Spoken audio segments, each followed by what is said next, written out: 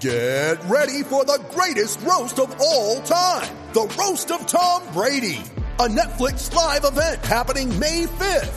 Hosted by Kevin Hart. The 7-time world champion gets his cleats held to the fire by famous friends and frenemies on an unforgettable night where everything is fair game. Tune in on May 5th at 5 p.m. Pacific time for the Roast of Tom Brady. Live only on Netflix. Here you go. Suspension. It's such a good word of the day, isn't it? Nothing personal. Your word of the day is suspension. Who am I talking about? That's right. Miami Heat player Dion Waiters got suspended for a third time this year. They're calling it 6 games, but I'm calling it forever. I say he will never suit up for this team. He has been a disaster. This wasn't for an edible this time. Remember, he took the entire bag of edibles on a plane cross country and passed out basically in a pool of his own vomit. But that's not why he was suspended. It's more conduct detrimental to the team. The question now is Pat Riley going to go after his money? Because they could release him, but then they have to pay him all the money. If they try not to pay him, there's going to be a grievance. And if Latrell Sprewell can win, so can Dion Waiters. How is it possible that I placed a bet for you on nothing personal after not losing a pick of the day, and I can't remember, thinking that Lamar Jackson would not beat the Jets by 16.5 points? For all those who watched the game, you saw what is now the number 1 quarterback in all of football. It's not even close.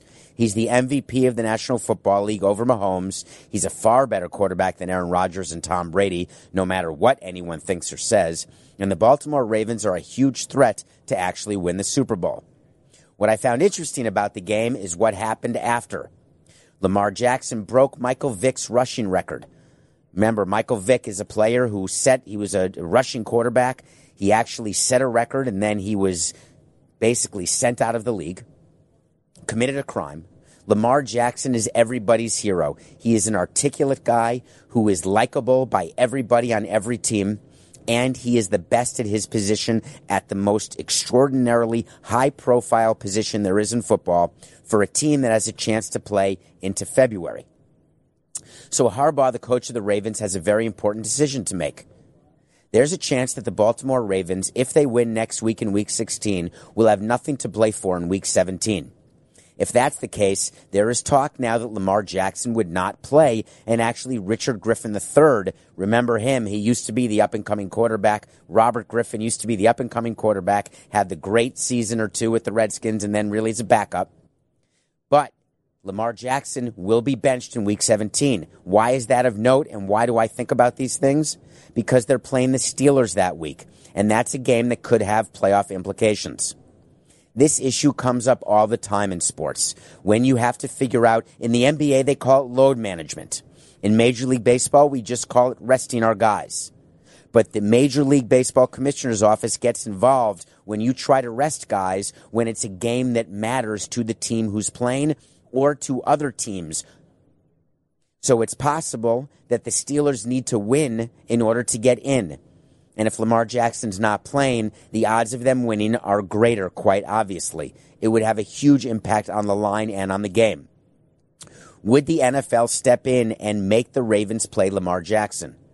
Not a chance.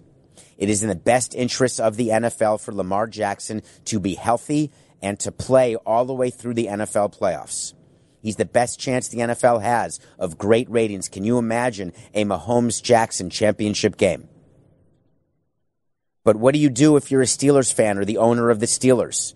What do you do if you know that you have to win and get in, yet there are people hoping that Lamar Jackson does play? Well, when I had this situation with the Marlins, it was very simple. We had a chance to eliminate the Mets from the playoffs almost every year back in 2007, 2008, 2009. And we had nothing to play for except our own pride in trying to win as many games as possible. But we had an opportunity to rest our guys, but we didn't want to do that. We wanted to make sure that we kept the integrity of the game. And to do that, you play your best players whenever there's a game that matters. So then how can I be telling you that if I were the Ravens, I wouldn't play Lamar Jackson? The reason is football's different. You could argue in baseball every play you could sprain your ankle. You could tear your ACL. You could get hit on the hand with a pitch, hit in the head with a pitch, God forbid the face. I get it. Those happen. In football, the rate of injury is far more significant. The rate of significant injury is far more significant and higher. You cannot play your best players if there's nothing to play for. If it does not impact your team in any way, this is when owners correctly are completely selfish. And they do what's in the best interests of their team, not in the best interests of the league in general. When you're looking at collective bargaining or other issues around football or major sports, you have to act as a group, and I don't mean collusion. But when you're talking about on-field, every owner is the same way. Every owner is selfish, and I completely agree with it. Janoris Jenkins. Have we talked about him today? This is an important subject, to me at least, because it speaks to our society right now and what's acceptable and what's not, and what the third rail is and what it's not. Let me set the stage. Janoris Jenkins is a 31-year-old defensive back for the New York Giants. He's a fine player. Some would argue he's the best defender on the Giants. I would argue he's a defender on the Giants. Has he helped the team win 3-4 games? He's been fine. Well, he was called out on Twitter and called out basically the team and the performance of the New York Giants.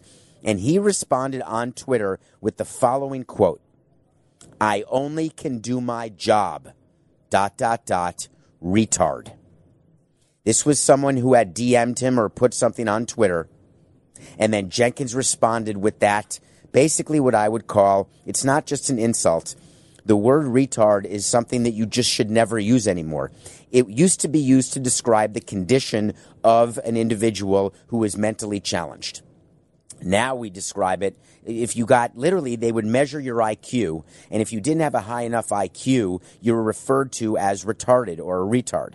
But now, in 2020, that is a pejorative word that is used to make fun of someone who you perceive to be stupid. Not that you have proof of it, who you perceive to be given what they've said or what they've tweeted. But then Jenkins did something that I can't understand. There was a little pressure online, and when the Twitter mob talks, people have to listen. There was a little pressure over his use of that word, and he responded in the most bizarre way that is completely unacceptable. He said, "Where I come from, that is not a bad word at all.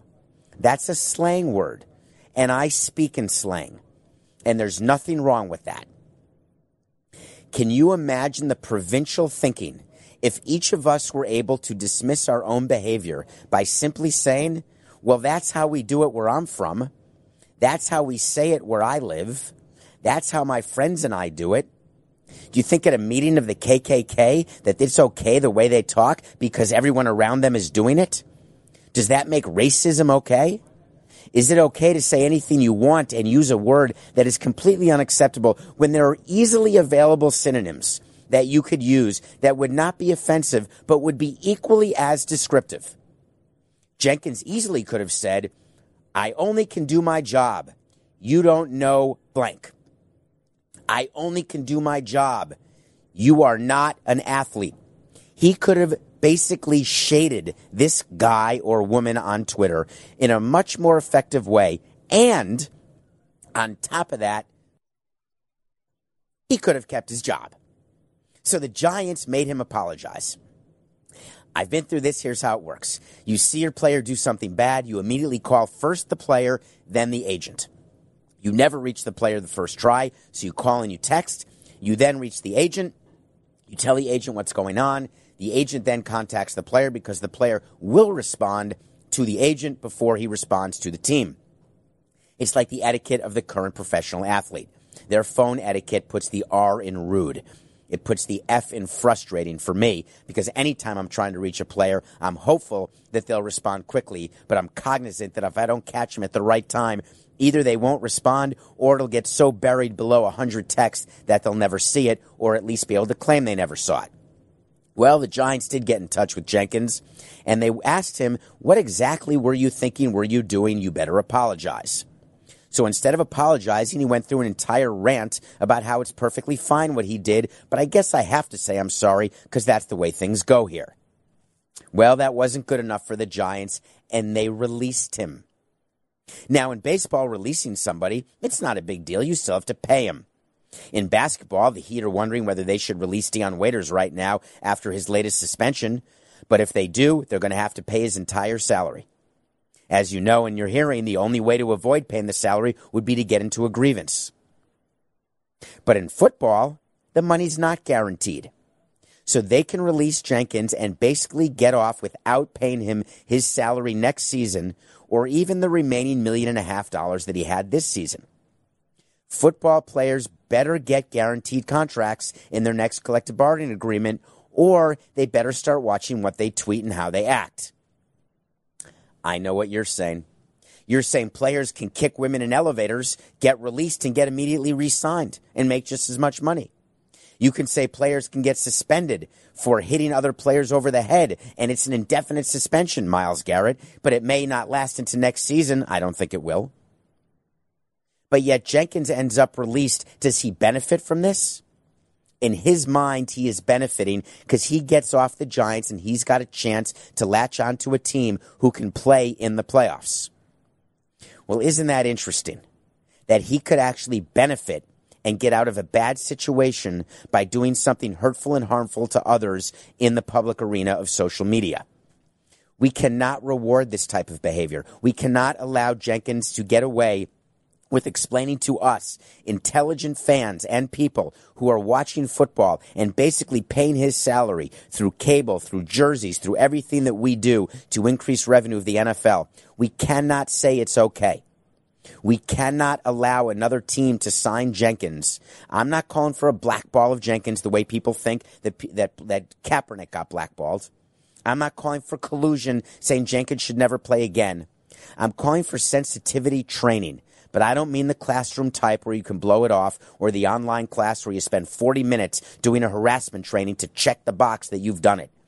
I'm talking about real conversation to explain to him and every other player that just because you grew up around a certain way of looking at the world, that doesn't give you an excuse to look at today's world the same way. This is an opportunity for us, and if we don't take it, that's our mistake. So let's make sure that we're heard, and every football team understands that what Jenkins did is wrong, and we're not going to tolerate it. Every day on Nothing Personal, I'm lucky enough when I'm on CBS Sports HQ, which I am now, or just if you're listening to the pod, you're following me on Twitter at David P. Sampson. I appreciate that. We do a segment called So You Want to Talk to Sampson. And this is when people DM me, which is direct message. I guess you go in Twitter and you hit the envelope and you send a note, and for whatever reason, it then pops on my phone or on my Twitter and I read it. I try to return as many as I can at David P. Sampson, and I come up with a topic that you come up with, and I cover it every day. I choose one. Today, I'm choosing one that is one of my favorites. So you want to talk to Sampson, huh? Well, you got me. Someone texted, tweeted, DM'd that they wanted to know what it was like to negotiate a contract with Scott Boras. Scott Boras, the guy who just negotiated record deals for Steven Strasburg, and then Garrett Cole broke Steven Strasburg's record, and then a great big deal for Anthony Rendon. So I'm going to do this topic, and I'm going to tell you exactly what it's like to negotiate with Scott Boras, because I've done it. And I'm going to do it from the beginning all the way to the very end. So to start with, we come up with, when we're drafting players, we take a look at who the player agents are. And if a player has Scott Boras as an agent coming out of high school or college, we will do everything we can not to take that player because we don't want to be involved with Boras at all. There are some times that we have no choice because the player is just someone who we really want, like Jose Fernandez, who had Scott Boras as an agent. So we'll look past it. But in a tie situation, we will go away from Boras every single time. So we get a player on the team. We're very aware of who the agent is. We keep track of it. We have a spreadsheet.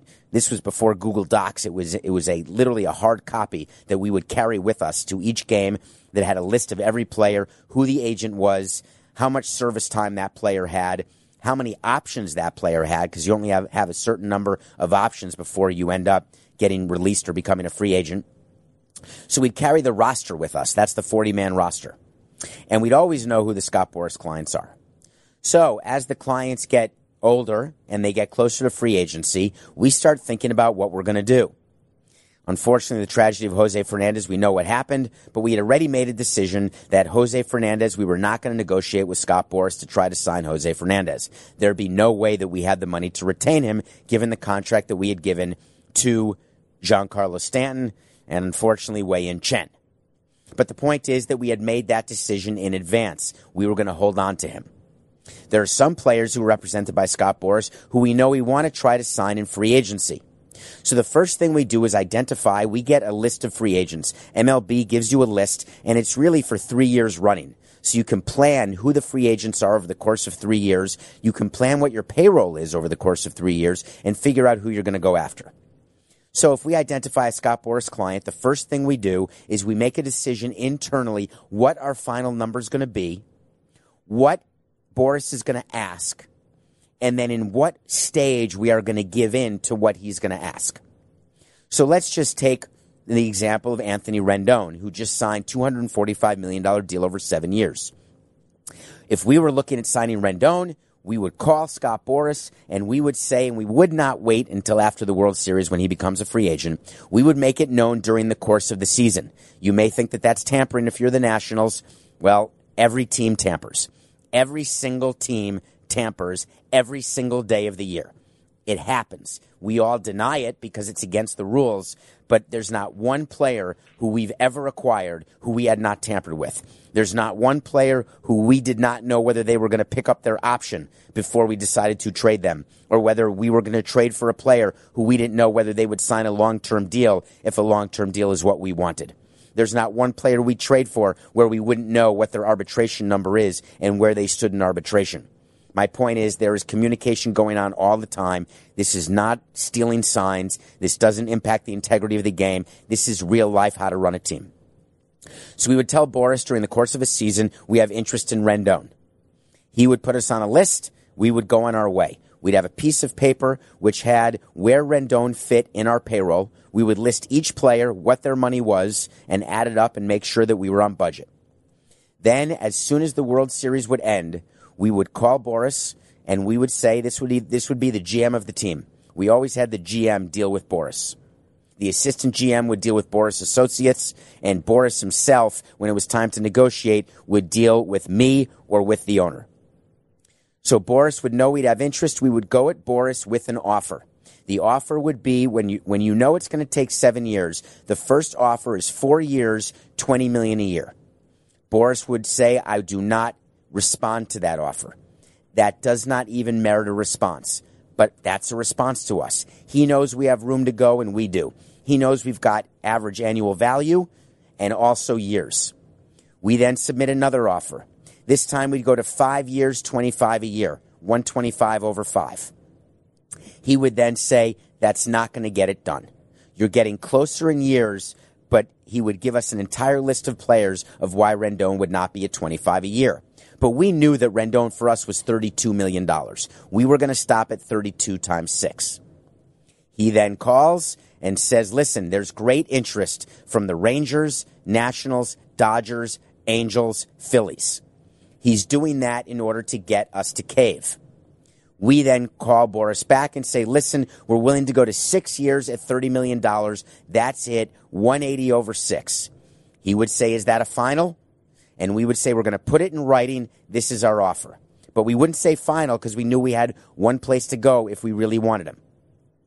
Boras then goes around to the other team, circles back to us, and says, okay, if you want him, it's going to take 245 over 735 a year. We then would have an opportunity to say, no, we have no interest at that level. However, let us know if you don't get that from another team. If Boras calls us back because he doesn't have it, we know that he does not have it. If he calls us back and says he has it, but it's with another team, we know he doesn't have it. But if he calls us back and says, if you hit 245 over 7, he's yours right now.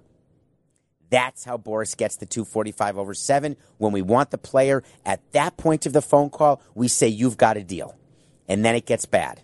Then Boras says, we're going to sign this, but at the press conference, I need to be at the table during the press conference. That, to me, is a hard no every time I spoke to him.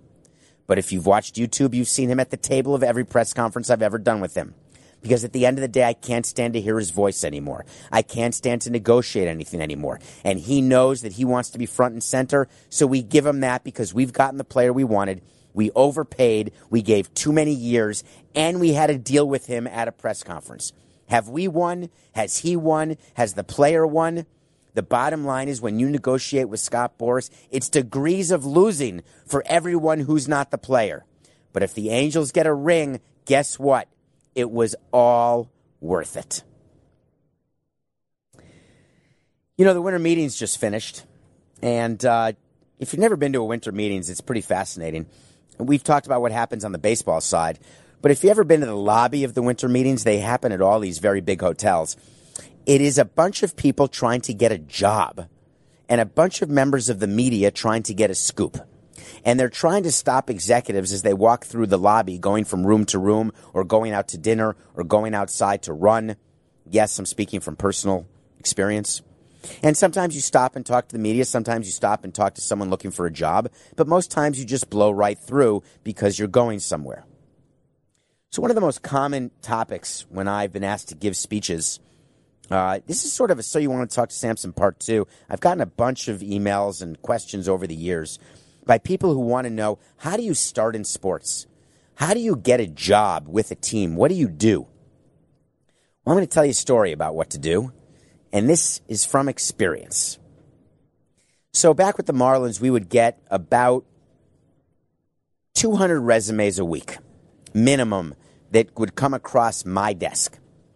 And the resumes were from people trying to enter in any department, from sales, marketing, finance, baseball operations, anything, because people wanted to work for the team.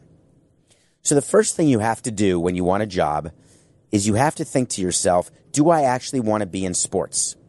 Because many people think they want to be in sports, but they don't. So my first word of advice is, being in sports is not glamorous. You're not sitting around with athletes talking. You're not watching batting practice. You're there to do a job. And what I'm looking for when I'm hiring is people who know the difference. So if your cover letter right now starts with, I've been a fan of baseball my whole life, that immediately gets ripped up. If it says I've been a fan of the Marlins my whole life, that gets ripped up. If your cover letter says it's been my dream to work for a sports team, that gets ripped up. I don't care what your dream is. I care whether or not you can do a job that I want you to do so that I don't have to work quite as hard as I've been working. Anytime you interview, that's what you're trying to convince the person who's interviewing you, that you can make it easier for them to look better while doing less work. So your cover letter would say, here are my qualifications. You lay them out in a 3-paragraph letter. No spelling mistakes. Don't use spell check. I eliminate 50% of resumes solely because of spelling mistakes. If you're lazy, you use something called spell check. Do you know what spell check doesn't catch? 2 versus 2. T-O-O versus T-O. It doesn't catch your versus your. Y-O-U apostrophe R-E versus Y-O-U-R. It doesn't catch any words that could make sense, but don't. And I'm going to read every line of your letter and every word of your resume. One spelling mistake, one spacing mistake, and you don't have what I call ATD, attention to detail, which means you don't have J-O-B. You're in the trash can. What's the next thing I look for?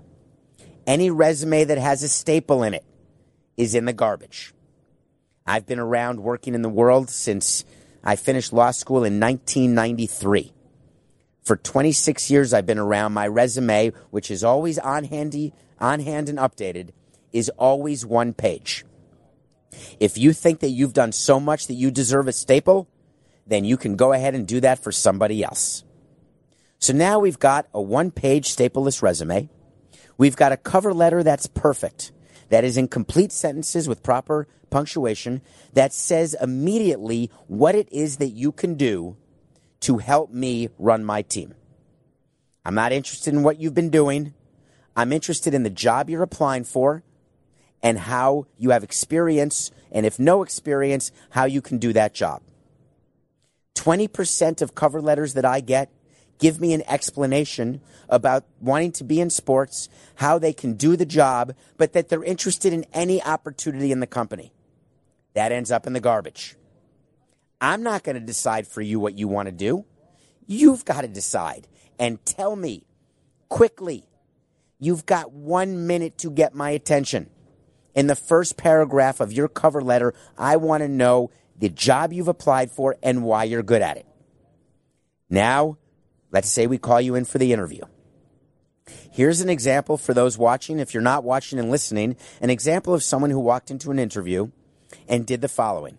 Walked into my office, took a piece of gum out of his mouth, and put it in my garbage can. I kid you not. He took a piece of gum in his right hand, put it in a garbage can, and extended his right hand saying, "Nice to meet you." I sat him down, and I explained to him that he was not getting the job, but I was going to do a mitzvah, a blessing. I was going to help him potentially ever get employed again, and I told him what he did wrong.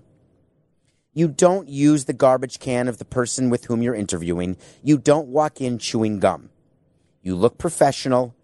You walk in, and you shake the hand of whoever you're interviewing with, and you sit down.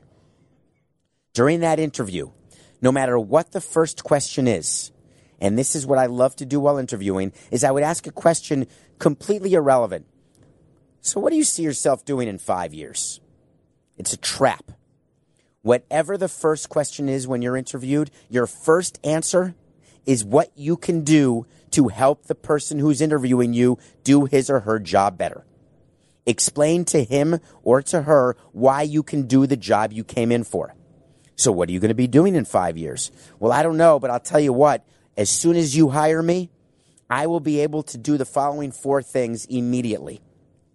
I am confident that what I bring to the table, given my experience or given my education, is enough to start and hit the ground running from day one. I'm not thinking about 5 years. I'm thinking about helping you right now, today, and I'm ready to start. And if they ask you to start tomorrow, you're ready. If they ask you to move to another office or another city, you move immediately. If you want to be in sports, you've got to be willing to move. You've got to be willing to work in any sport. Send out an application to the lacrosse league, Major League Soccer. I don't care if you hate soccer. You love it. It's an opportunity. You eventually want to be in baseball. You want to start in football. And you end up starting in basketball. That's how it goes. You want to work for the Knicks, but you end up at the Twin Cities in Minneapolis or the Quad Cities in Iowa. That's how it goes. You've got to be willing to move. If you're not going to have a career in sports. So when you go through the interview, you answer. It's silence is okay. Don't fill silence with uhs or ums or total miscellaneous stuff that'll be boring. Answer the questions asked. Do you have any questions? An interviewer may say. The only question you should ever ask, what do I need to do to convince you that I need to start tomorrow? And then you ask for the job. What's the first rule in sales? Anyone in sales watching this or listening? First rule in sales. The CBS Interactive people better know this. I bet they do. First rule in sales. Ask for the order. You don't leave a conversation without asking for the person to buy what you are selling. You leave an interview with the following sentence. I want this job. I am ready to start now. I am the perfect person for this job. If you think that sounds overconfident, that means you're not right for the job. If you think it sounds cocky or self-assured, you're not right for the job. That is how I would hire. I wanted people cocky and confident. I wanted people telling me that they were ready. I wanted people to differentiate themselves by telling me not what I can read on a resume, but when I would have a chance to speak to them on a phone or do an in-person interview, they got my attention in the first minute. It's sort of like dating when you interview. When you're on a date, don't you know in the first minute whether good things are going to happen or bad things? Right? Everyone says, oh, we got to get through dinner. We're going too fast. You know in a minute. That's how it is when you're interviewing. The interviewer knows in the first minute whether he's distracted, interested in you, or whether he's going to hire you. So don't waste your minute with ums and ahs and miscellaneous, extemporaneous, extracurricular crap. Make sure you get right to the point. And the point is, I want the job. I can do the job. I will help you do your job better. I am qualified and I am ready. You may wonder how hard it is to get a job in sports. Well, given the criteria I just laid out, you will differentiate yourself immediately because the majority of your competition does have spelling mistakes on the resume. The majority of your competition cannot put 3 sentences together to make a paragraph. The majority of your competition has no chance to get a job. Follow the simple rules of having ATD, attention to detail, want it, and once you get there, work harder than the person who interviewed you ever dreamt that you would work, and you've got yourself a career in sports. One of the great things about this job is I get to sit around. I don't have an office with a door. I don't even have a cubicle. I have actually a desk. There's no space, actually. You're like rubbing knees and elbows with people. It's like I'm water skiing. And, of course, you need sanitizer every day, and you can't leave anything because it gets stolen. And, of course, it's tiny and it doesn't get cleaned enough. But the good news is you get amazing suggestions from people every day while you're getting the flu and potentially gonorrhea. Well, I got a suggestion from Jeremy St. Louis, who is a new anchor here at CBS Sports HQ, who is outstanding, and you should check him out on HQ if you haven't yet. He told me to watch a movie called The Peanut Butter Falcon. I had never heard of it, and I couldn't believe I had never heard of it. And I went home and I immediately watched it. I was surprised that it's Shia LaBeouf, because he's got a reputation. He's in a new movie called Honey Boy. So I figured that he was, is he going to be good in this movie or not? But the other thing is, I had no idea, not just Dakota Johnson, but it's actually about someone with Down syndrome. And the actor in the movie, I want to get his name exactly right for you. In the movie, his name is Zach. He plays a character named Zach. And his name is Zach Gottsagen. Well, Zach Gottsagen has been studying to be an actor in the real world. He's got Down syndrome. And he plays a character with Down syndrome in the movie The Peanut Butter Falcon. Shia LaBeouf, who is public lewdness, public drunkenness, you think he's a total lunatic. It turns out the guy can act. It's a buddy movie. It's like Lethal Weapon with people you care about. It's like a runaway movie where Shia LaBeouf is running away, Zach is running away. They're each running from something different, and they end up combining to run away together. Why is it called The Peanut Butter Falcon? I'm not going to tell you. It is a surprise. This is a feel-good movie. You're going to say Dakota Johnson's in it, Melanie Griffith's daughter, along with Don Johnson. You're going to say, well, that's good. I saw her in 50 Shades of Grey, I think. 50 darker shades, 50 gray or somethings. Well, there's no nudity in this movie at all. She does give a performance that is mediocre because she's not really necessary to the movie. It's sort of like a love interest where you know how it ends, but the real point of the movie is the relationship that builds and develops between Zach and Shia's character. And it is a relationship that is far more intimate and filled far more with love than the manufactured sort of relationship between Dakota and Shia. So take an hour and a half of your life and watch this movie, The Peanut Butter Falcon. It's won the Audience Award. It's gotten a lot of attention. And if you've got nothing doing tonight, then you're doing that. Well, if I'm a Cubs fan, I got a lot to do tonight. I got to figure out how I'm going to get through it. You know, it was really hot and sexy to be a Cubs fan before 2016 because you sort of felt like this lovable loser. We haven't won in 100 years. We keep trying, and there's the curse of the Billy Goat. There's the Steve Bartman curse. There's the ball through Leon Durham's legs. Every which way but loose, we can never win, even when we think we're going to win. We work with a guy here on HQ named Chris Hassel, another great anchor, who actually thought in 2003 that his Cubs were going to win. And so I just walk in and show him our World Series ring when we beat him in 7 games. So the Cubs then are the lovable losers. Everybody's rooting for them or against them. You either love them or hate them. They've got nationwide appeal. Then they bring in Joe Madden. Then they bring in Theo Epstein. I think Coca may tell me it's Epstein, but I think it's Epstein. And then it turns out they win the whole thing in 2016 in what's going to be an absolute dynasty. The Cubs are going to start winning one after the next. They have built a team that is there to stay. They've got brilliant people leading it, a brilliant manager. Everything's going to be perfect. Well, wouldn't you know it, something happened on the way to the Dynasty Theater. They got sidetracked at a 7-Eleven or a Wawa. And when they came out staggering, slumping, and stuttering, they realized they no longer have the players to compete, and they no longer can win. Their window has closed. Shocking, isn't it, that the Cubs are not the dynasty we thought. They're the Marlins. Not even the Marlins. The Marlins won 2 championships in 6 years in 97 and 03. They're my Marlins. I won in 03. The Chicago Cubs are the Florida Marlins. Take that, Chicago. I know you're listening. And how do I know this? Because Jed Hoyer is their GM. When you've got a GM and a president of baseball operations, pay attention to who's giving the quotes. When there's good news or something exciting to announce, it'll be the president of baseball operations. When there's something negative, it'll be the GM. So the GM, Jed Hoyer, he said, when asked if he sees a clear path for his team this winter, quote, I think it's impossible to say clear. I don't know what that means. Some of that clarity is based on the free agent market. I don't know what that means either. That's doublespeak. We're going to get back to it. We have a sense of, at this point, which teams are interested in our players. Sound the alarms. You Cubs fans are screwed. We have a sense of which teams are interested in our players. Those aren't fighting words. Those are shedding payroll words. Here's what Jed Hoyer should have said, or what you really wish Theo had said.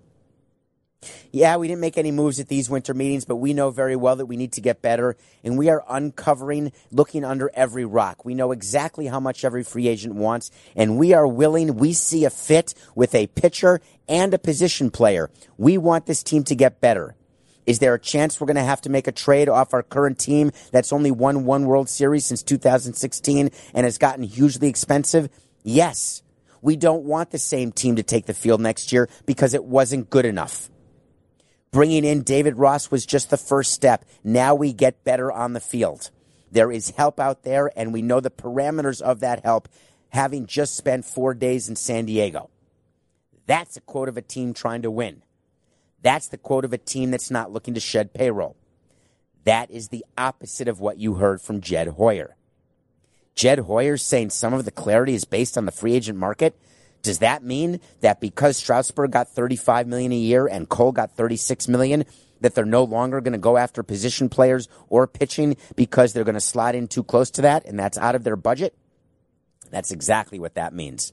Why not just come out and say it? Why not remind people when you signed Yu Darvish and John Lester? Why not come out and remind people of the big deals you signed with Jason Hayward as an example? The problem when you sign long-term deals and they don't work out is your fan base forgets. They demand change, and you're stuck with these contracts. Yu Darvish came out today, bless his soul, and said he will not be traded by the Cubs because he has a full no-trade clause and he loves Chicago. Do you know why Yu Darvish can't be traded by the Cubs? Because no one wants him. In a pitching-starved league, Yu Darvish is wanted by nobody at his number. It's an overpay. What about Jason Hayward? You reading rumors about him? Overpay. Can John Lester get traded? Nope. Overpay. I get overpays. I've done overpays. But that's what causes you to have to underpay or sit out at future free agent sweepstakes. You think the Los Angeles Angels, if they don't win next year, they're going to get right back in with the best free agents, having spent $35 million on Rendon and $36 million or $35.5 million on Trout?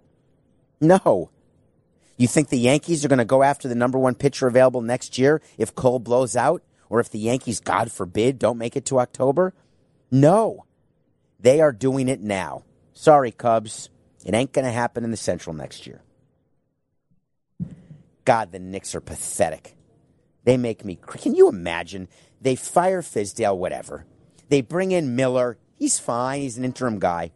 But then they actually say that you may not be the coach the entire season. And I quote, should the team's faltering season necessitate another move? What? The faltering season? It's faltered. There's no present tense.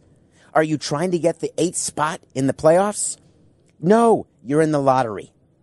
So why is it that you're making it be known that you're doing an all-out coaching search right now and that you're looking for Jeff Van Gundy or Mark Jackson or Tom Thibodeau because you need someone who's got a history of the Knicks who understands what it is to work in New York? What you really mean is you need someone who understands that Jim Dolan is the irrational owner and what he says goes. Well, I'm familiar with what it can be to work with irrational owners. Not saying that mine was. What I am saying is I've seen them. I've worked with them. I've heard them talk.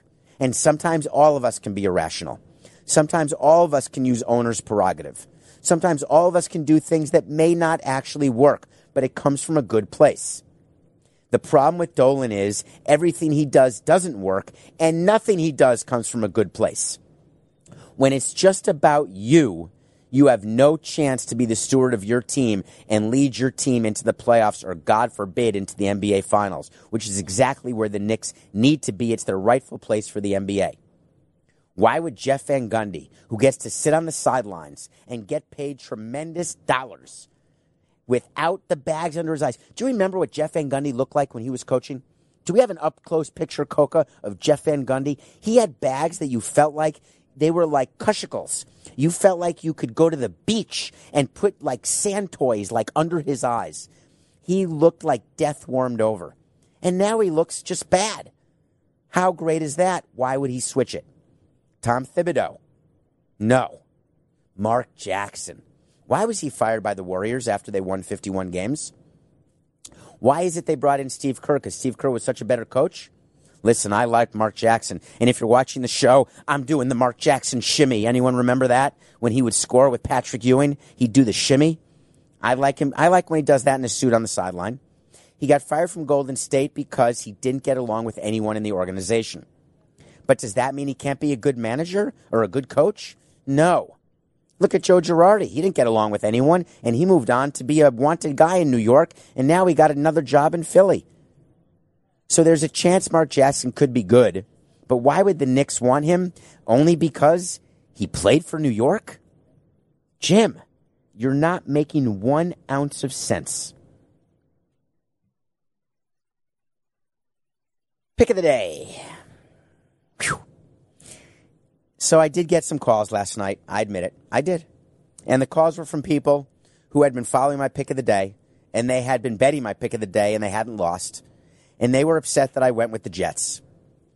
And while it's true that I had heard of Lamar Jackson, I will admit that I thought that Sam Darnold would keep the game closer than 42-21, and it wasn't even that close. I hope you forgive me. When you're making a pick every day, you're going to lose once in a while. But I think I've got a pick, and I want to explain why I like it. I like the Lakers tonight over the Heat, and I actually thought the line should be about a field goal. It turns out it's a touchdown without the extra point, but I still like it. Now, how could I be choosing against the Heat when they're undefeated at home?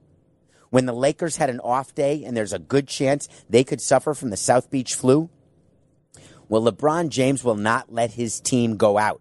He will not let his team get the South Beach flu. This isn't like Houston coming in. This isn't like Carmelo coming in. LeBron knows way better than to let his team or himself suffer from what we love to call the SBF. Because the SBF always causes a WIN for the home team. But LeBron James is coming to Miami. It's his favorite place to win. Remember, we had a pick of the day when we had him going up against, who was it, Coca, where we had LeBron, and we knew he'd have a great game. Come on. He can't remember. I can't remember. Maybe it's Ambien or something. I've lost my memory.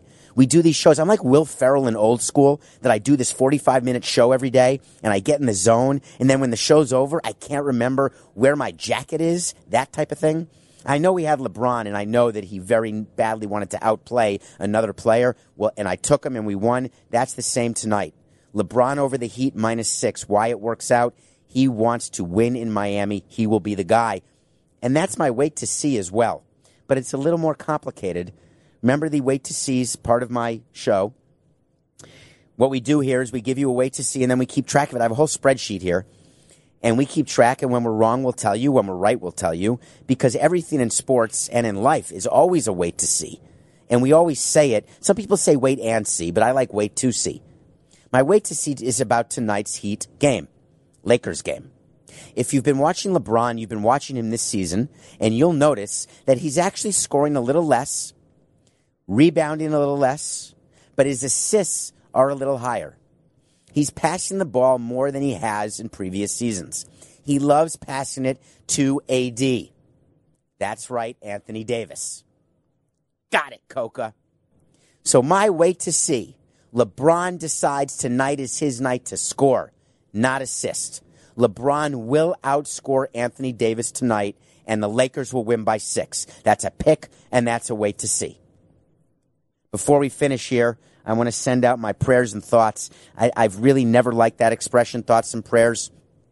But David Stern, the former commissioner of the NBA for 20 years, one of the great commissioners of all time, a Hall of Famer, he suffered a brain hemorrhage during lunch in New York and is in the hospital having had brain surgery. I don't know his prognosis. I don't know his future, but I do know he is a man who changed basketball forever. My thoughts and prayers are with you and your family, David, because with you, above all, you taught me and everybody else something. It's just business. It was never anything personal. Yeah.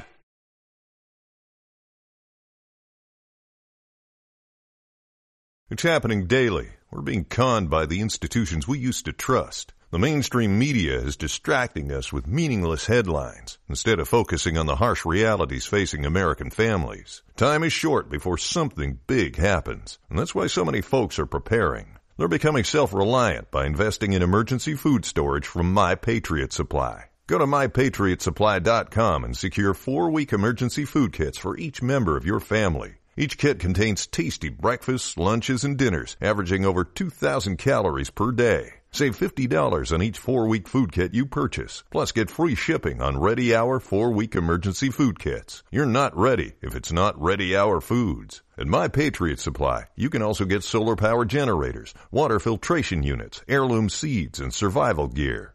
Order by 3 p.m. and your unmarked boxes ship the same day. Shop MyPatriotSupply.com today. MyPatriotSupply.com.